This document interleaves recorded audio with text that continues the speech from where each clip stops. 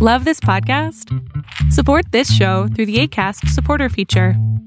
It's up to you how much you give, and there's no regular commitment. Just click the link in the show description to support now. This is Paige, the co-host of Giggly Squad, and I want to tell you about a company that I've been loving, Olive & June. Olive & June gives you everything that you need for a salon-quality manicure in one box. And if you break it down, it really comes out to $2 a manicure, which is absolutely insane. It's also so easy to get salon-worthy nails at home with Olive & June. The difference between how your nails used to look when you did them yourself and now with the Mani system is a complete game changer. The best thing about Olive & June, too, is it's a quick dry. Dries in about 1 minute, lasts for 5 days, and full coverage in up to 1 to 2 coats. Visit oliveandjune.com/perfectmani20 for 20% off your first system. That's oliveandjune.com/perfectmani20 for 20% off your first system. The opinions expressed in this podcast are those of the participants, not of Reuters News. Now, obviously, they're going to do what they can to capitalize on this moment, and particularly Trump's slightly bizarre sort of wannabe bromance with Putin.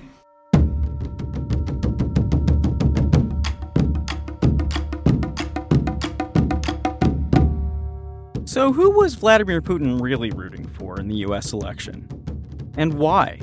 And what's next? This episode of War College has some answers.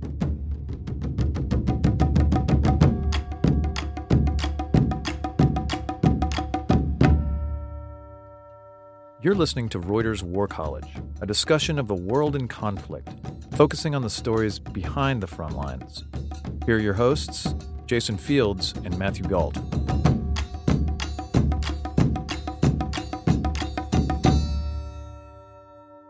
Hello and welcome to War College. I'm Jason Fields with Reuters. And I'm Matthew Gault with War is Boring. Mark Galeotti, who has been with us twice before, is joining us this week. He's a senior research fellow at the Institute of International Relations in Prague. He's intimately familiar with how Vladimir Putin's government works, and he's here today to talk about U.S.-Russian relations in the wake of Donald Trump's election. So, Mark, thank you so much for joining us. My great pleasure. So can we start off with a question that is apparently not very much on most Americans' mind, but has certainly gotten plenty of coverage by the media, the national media. How involved do you think Vladimir Putin and the Kremlin really were in the U.S. election? Well, they were heavily involved in the sense of clearly they wanted to influence it, they wanted to make Russia actually a part of that election. But I think we have to have two big cautions here. First of all, there's little evidence that what they did actually had a dramatic impact on the election. One could tempt you to say that actually the FBI had rather more of an influence than the Kremlin. But perhaps most importantly of all, I think it's crucial to emphasize the extent to which they were not trying to get Trump elected. And to be perfectly honest, I think they have been rather taken aback by what actually happened. Their kind of America specialists and so forth, and this is something that became absolutely clear, were convinced that Hillary was a lock. There was no real question in their mind but that Hillary Clinton was going to be the next president. They were worried about that because they felt that Hillary Clinton was much more hawkish. Rightly or probably wrongly, they see her as someone who had been and would be supportive of regime change in the Kremlin. And so their real aim was, given that they thought this was coming, to basically try and weaken her as far as possible. They wanted her to be inaugurated president with a divided Democratic base, with a Congress that wasn't supportive, so that in a way she'd be too busy to be thinking about toppling the Putin regime. And that, I think, was their idea. You know, so hence by sort of leaking memos and emails and such like. It was essentially to weaken a Clinton presidency, not to create a Trump one. So what's the reaction been? We've heard publicly that they've talked, and Putin and Donald Trump, that is. What have you been hearing? Well, it's interesting because when the news of the election sort of came out, you had a certain amount of predictable hurrahs from the more lunatic and extreme elements of Russian politics. Vladimir Zhirinovsky, head of the Liberal Democratic Party, that is neither liberal nor democratic, but really just a sort of a rather lunatic fringe right-wing party, actually ordered in champagne for an impromptu reception in the Parliament building. But when you actually look at what the movers and shakers were saying, it was much, much more restrained. Putin sent a telegram of congratulations, which was actually a very, very bland document, actually. The Deputy Foreign Minister very specifically said, "We are not euphoric." The Foreign Minister, Lavrov, who's a very, very seasoned observer of the international scene, again was exceedingly cautious. He said, well, fine, Trump has said many things, but we all know that stump speeches are not the stuff of which real politics necessarily is going to be made. So actually, from the very beginning, the Russian foreign policy establishment was exceedingly cautious.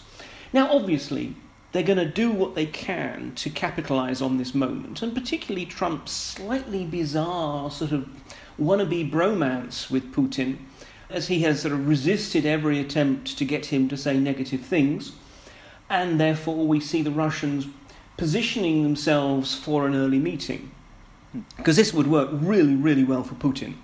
If they can get Trump, or Trump's team, to invite him to some kind of early summit, that will play very, very well at home, because they'll say, you see, now that there's a new American president, they're desperate to get Putin over because we're so important.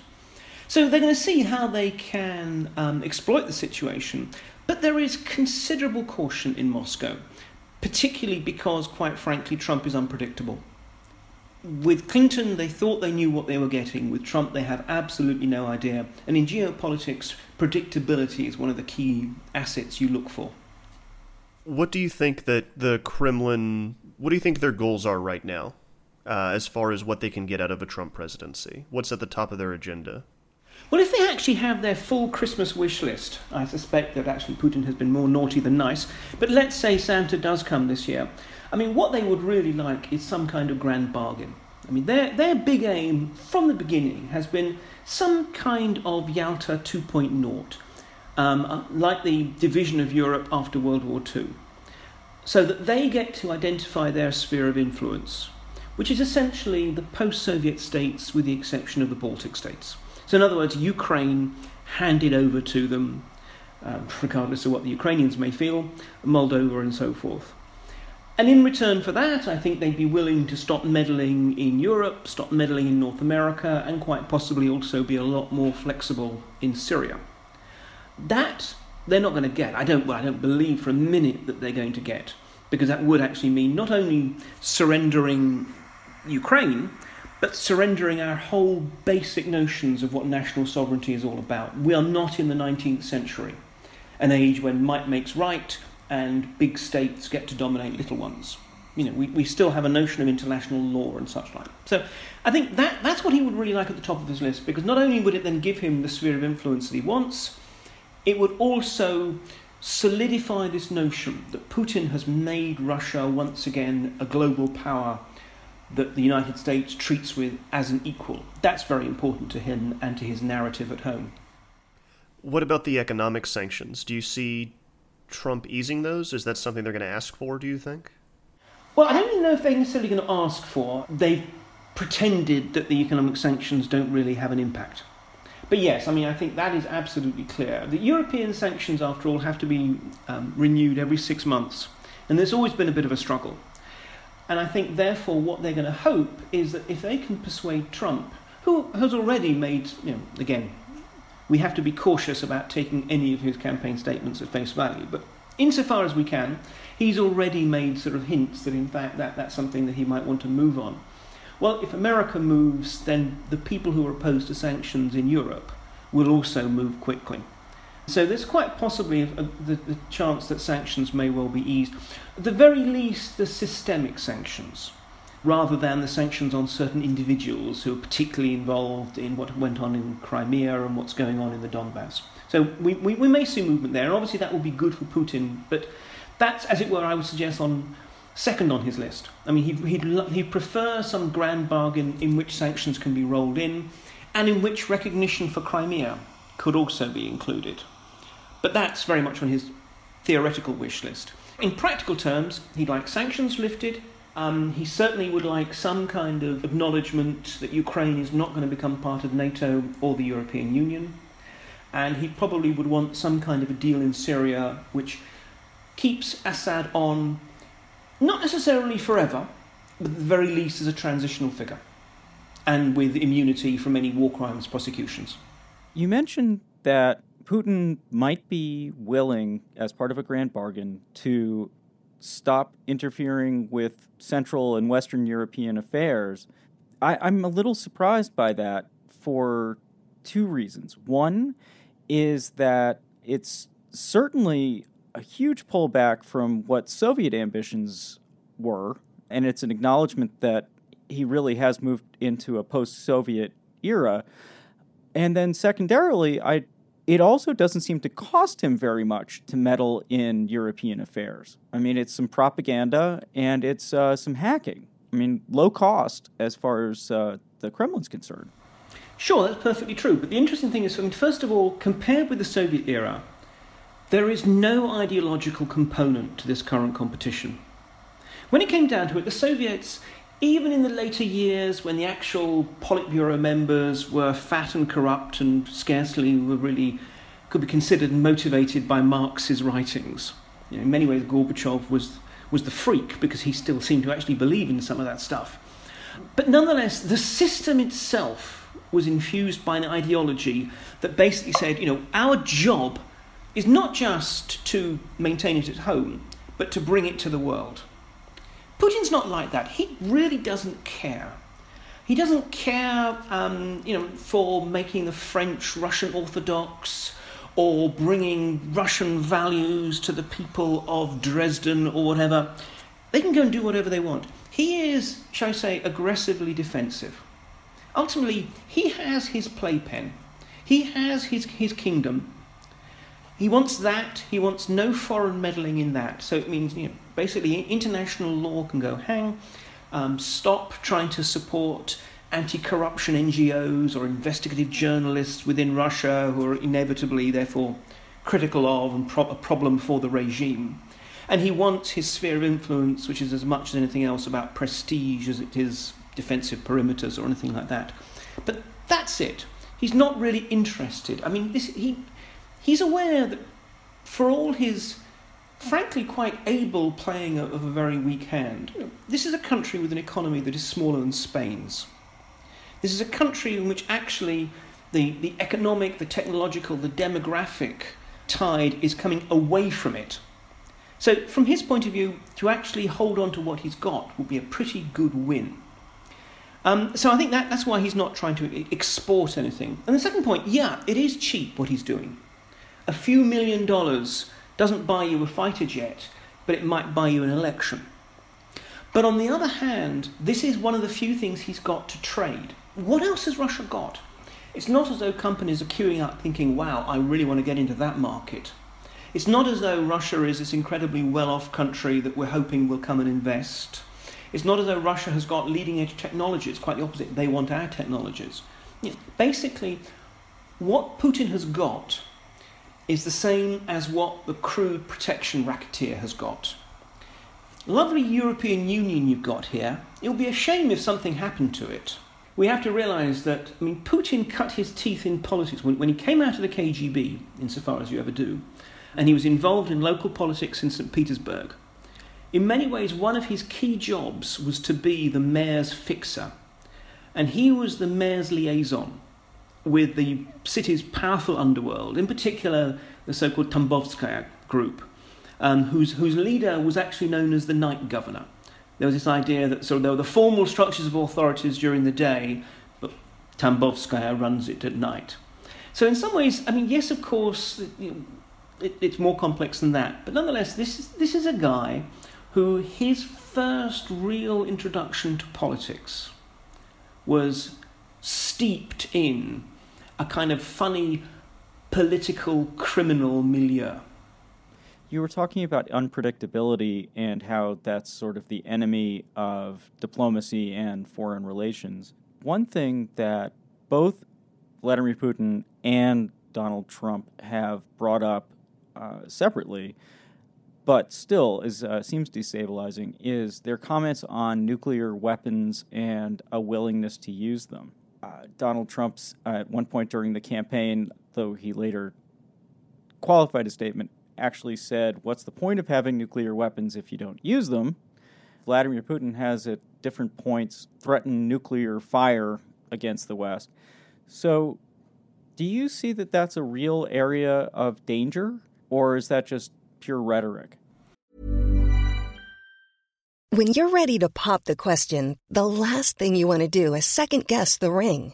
At BlueNile.com, you can design a one-of-a-kind ring with the ease and convenience of shopping online. Choose your diamond and setting. When you find the one, you'll get it delivered right to your door. Go to BlueNile.com and use promo code LISTEN to get $50 off your purchase of $500 or more. That's code LISTEN at BlueNile.com for $50 off your purchase.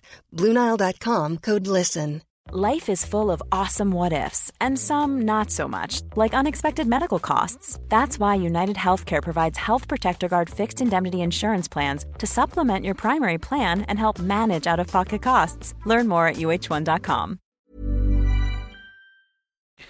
Well, obviously it's always uncomfortable when people start making these threats. I think it is essentially rhetorical.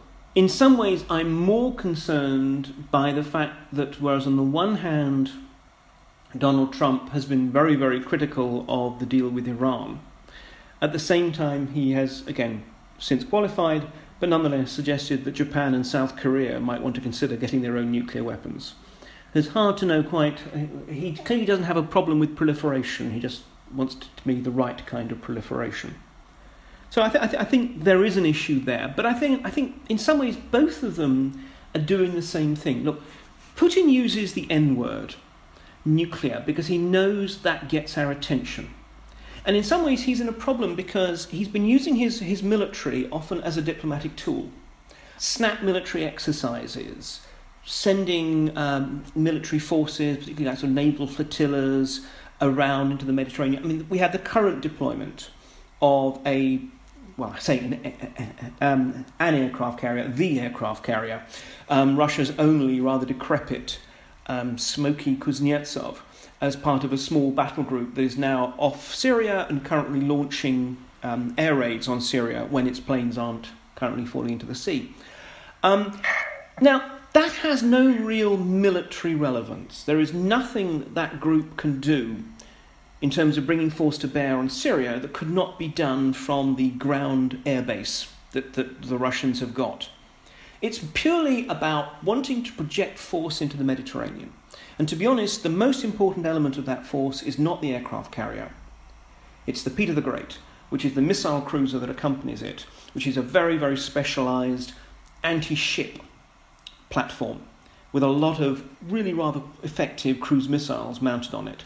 So the Russians are trying to make a point. They're trying to make the point that the Mediterranean is not a NATO pond. So in a way, he's been doing this a lot. But after a certain point, you have to catch people's attention, scaling up your rhetoric. And I think he knows that the nuclear rhetoric always catches our eye. So you always see references to nuclear-capable missiles being deployed into Kaliningrad, or nuclear-capable cruise missile ships being put into the Baltic. So he's, I think, aware of what he's doing. I mean, I think it's a worrying and not very wise move, but nonetheless, I think Putin is aware. And I think Trump also, in his own way, is aware of that. He knows that when you talk nuke, this is the gold-plated Trump Tower of military references. I don't actually think this is a guy who is saying, why aren't we unleashing thermonuclear hell on some part of the world? It is just, I think, a reflection of the fact that once one side breaks the taboo, as Putin has done, because up to this point, even under the Soviets and so forth, they realized that talking nuclear was in and of itself problematic. There was something of a taboo. Well, Putin broke the taboo because this is how Putin operates. he has got away with so much precisely by breaking rules and relying on us to deal with that. Well, as in so many other ways, I think he's now going to find that actually the world isn't quite so one-sided. Because in some ways, my view is that Trump is going to be Putin's Putin. Putin got used to us being the responsible adults. He would make all kinds of threats and brinkmanship and, I don't know, snatching an Estonian security officer over the border and doing all kinds of other things. And we would say, well, okay, this is bad, but let's see what we can do. Let's deal with it. Let's try and smooth things down. Now I think there is the possibility that he will find an American administration that is much harder to bluff, much harder to call him, much harder to know in advance exactly how it's going to respond, and quite possibly more willing to break the rules, by which I don't necessarily mean international law, but as it were the etiquette of international relations. So we'll just have to see how that relationship develops. You make it almost sound like it could be a good thing. In a scary and dangerous way, it could be a good thing. In the sense that precisely in this respect, a degree of unpredictability in Washington, and given that after all it's backed by the fact that the United States is phenomenally more powerful than Russia, and it has been American restraint on which Russia has relied for so long. So it's possible that this actually might make Putin and co. think, well, we can't be quite so aggressive. We can't be quite so pushing. But, I mean, in a way, so that's the best case scenario. I mean, the worst case scenario is clearly that the Russians do something aggressive, expecting a more moderate response, but that actually triggers something that is much more aggressive, and we end up in a spiral of machismo. So, at the moment, I'm certainly not, I'm neither going out and sourcing myself a bomb shelter, but nor do I think that happy days have come to global politics.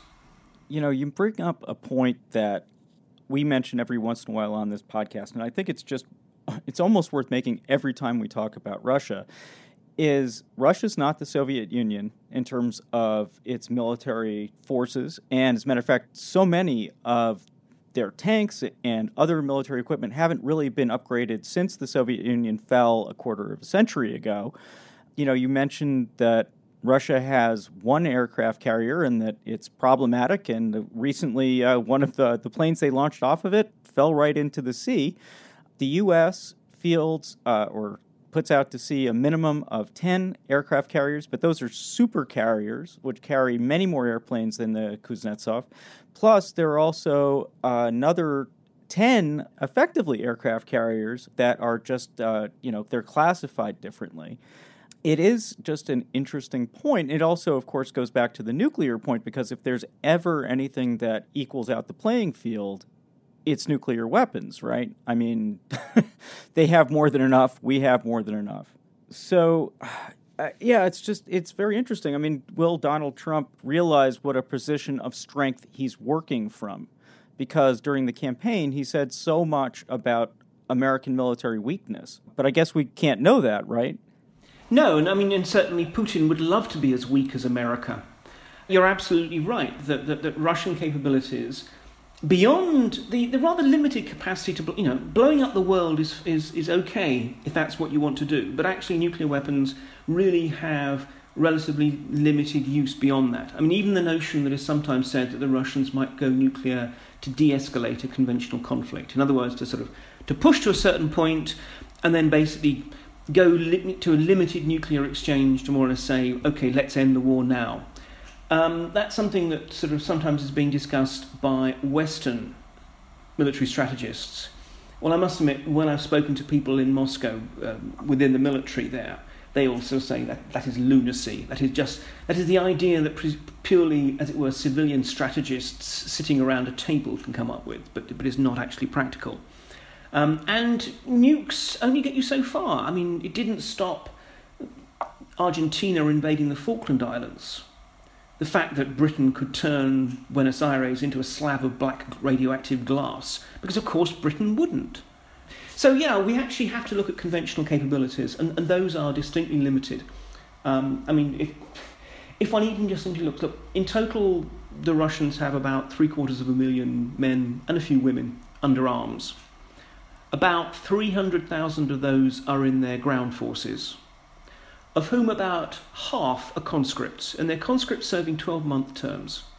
Now, again, just talking to the Russian officers, by the time they've done their basic training, so they know which is the dangerous end of the Kalashnikov, and then they've gone to their units and they've done their unit training, so there's a minimal level of cohesion.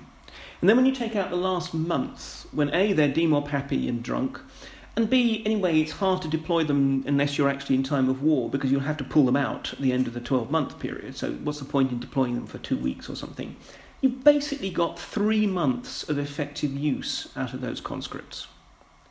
So, they're not really that helpful, especially not given that Russian law means that, again, short of time of war, you can't deploy them into conflict zones like, say, Syria or the Donbass unless they volunteer, and not many of them are volunteering. So if you think about it, you're talking about 150,000 troops. Given that you can deploy them only for a certain length of time before you have to rotate them back, maybe you're talking 60 to 70,000 usable troops. Well, there's about 50,000 around and in the Donbass and in Crimea. There's about 5,000 in Syria. So actually, the Russians have basically deployed most of their operational troops.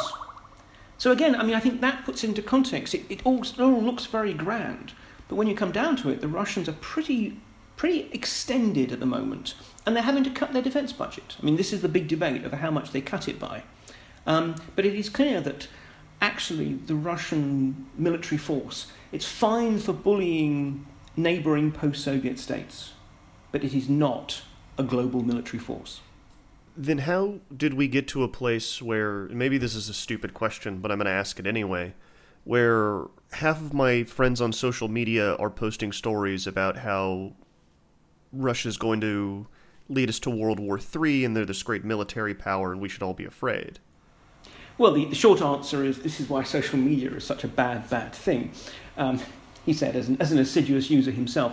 No, joking apart, look, what the Russians have done is, in a way, they have leveraged their full capacities. And they have done so in very, very specific theatres. If you think about it, American military power is, exceedingly expansive, but it is also very, very widely spread. It's in South Korea and the Pacific. It's obviously in the continental United States. It's in Europe. It's in the Middle East. It's in Afghanistan. It's in Iraq. Little bits of it in Syria, and so it goes. It is playing a role as a global policeman, come protector, come power projector. The Russians are actually focusing their resources in a way that actually makes them look effective. Secondly, they're using, and they're playing to their strengths. In Crimea, very, very neat operation, but that's because no one was fighting them. It's actually quite easy to have a neat operation in those circumstances. In Syria, they're essentially fighting an air war against an opposition with no anti-aircraft capabilities. We have seen them in many ways ideal circumstances, and therefore they look 10 foot tall. So that's reason number one. They're focusing their very limited resources. Secondly, they're using them. They're using them a lot more aggressively and assiduously than us. So again, it makes them look that much more effective. Third thing is, look, I think we have a tendency, and it's a very, very human tendency, we all do it, of assuming the other guy is 10 foot tall and that much smarter than us. Again, little microcosm example. There's this new tank, the T-14 Armata, which is currently getting a lot of sort of coverage because it's this revolutionary new thing. And there was a deeply, frankly, I think, dubious British report talking about this revolutionary new tank. Talk to Russian officers, and none of them say this is the tank we were looking for.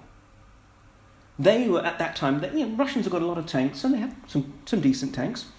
But at that point, because they were facing the likelihood that they'd be involved in intervention operations, they were looking at things like wheeled tank destroyers, the sort of things which we've seen sort of quite a few Western countries also adopt. The thing about the Armata is the tank that the grand tank-producing company Uralvagon Zavod wanted to build. The defence minister had said, we're not going to buy any more tanks, we've got quite enough. Putin, for whom Ural-Vagon-Zavod is a key political constituency, publicly overruled him. And shortly thereafter, the order went out to buy lots of armatas. We have a tendency to look at the tank rolling through Red Square when it doesn't break down and think, oh my gosh. Whereas, in fact, the Russians know that this is technology which is unproven, this is a tank which is ludicrously expensive, that it probably will break down 3 times before breakfast. You know, the Russians understand all their problems. We have a tendency to look at the potentialities and get scared by that.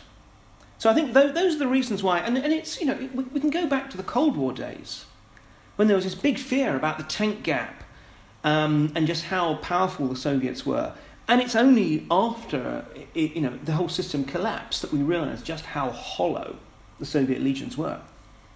Still, my favourite story, after all, was about the Soviet anti-ballistic missile system that half the time was offline because conscripts were drinking the alcohol that cooled the radars.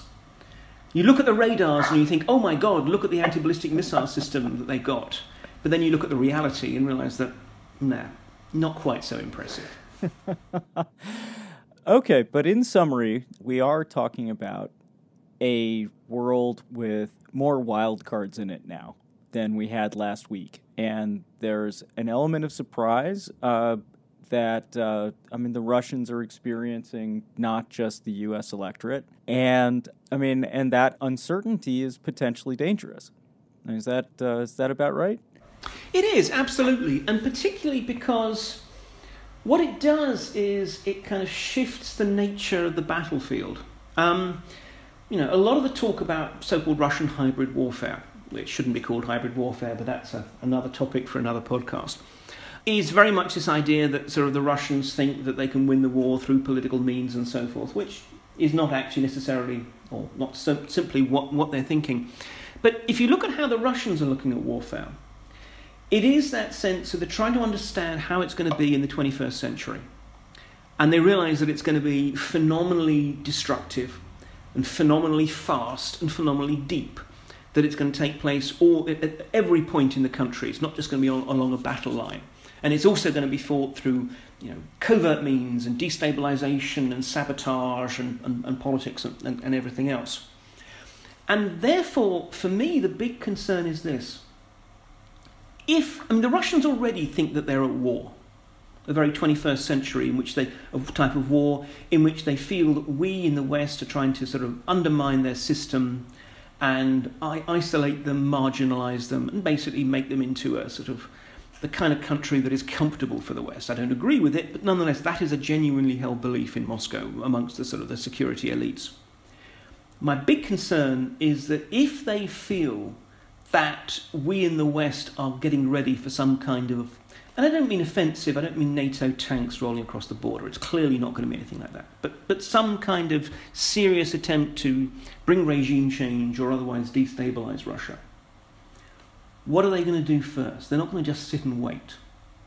So I think absolutely, although one can find little sort of tatters of silver lining in this cloud, I definitely feel that the uncertainty at the moment, until we see how the Trump and Putin and the US and Russian relationships evolve, is definitely disquieting. Well, Mark Galeotti, thank you so much for joining us to talk about this today. Couldn't be more timely. Thank you so much. Well, I would say my pleasure, but this is all rather dark times. Thanks again. No problem.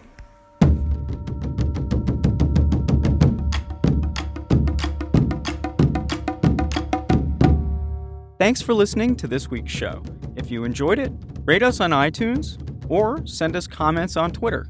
We're at war_college. We're always happy to hear your show ideas, get compliments, or criticism. War College was created by me, Jason Fields, and Craig Heddick.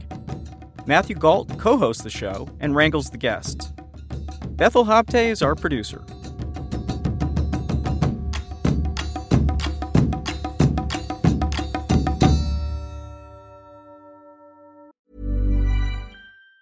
Even on a budget, quality is non-negotiable. That's why Quince is the place to score high-end essentials at 50 to 80% less than similar brands. Get your hands on buttery soft cashmere sweaters from just $60, Italian leather jackets, and so much more.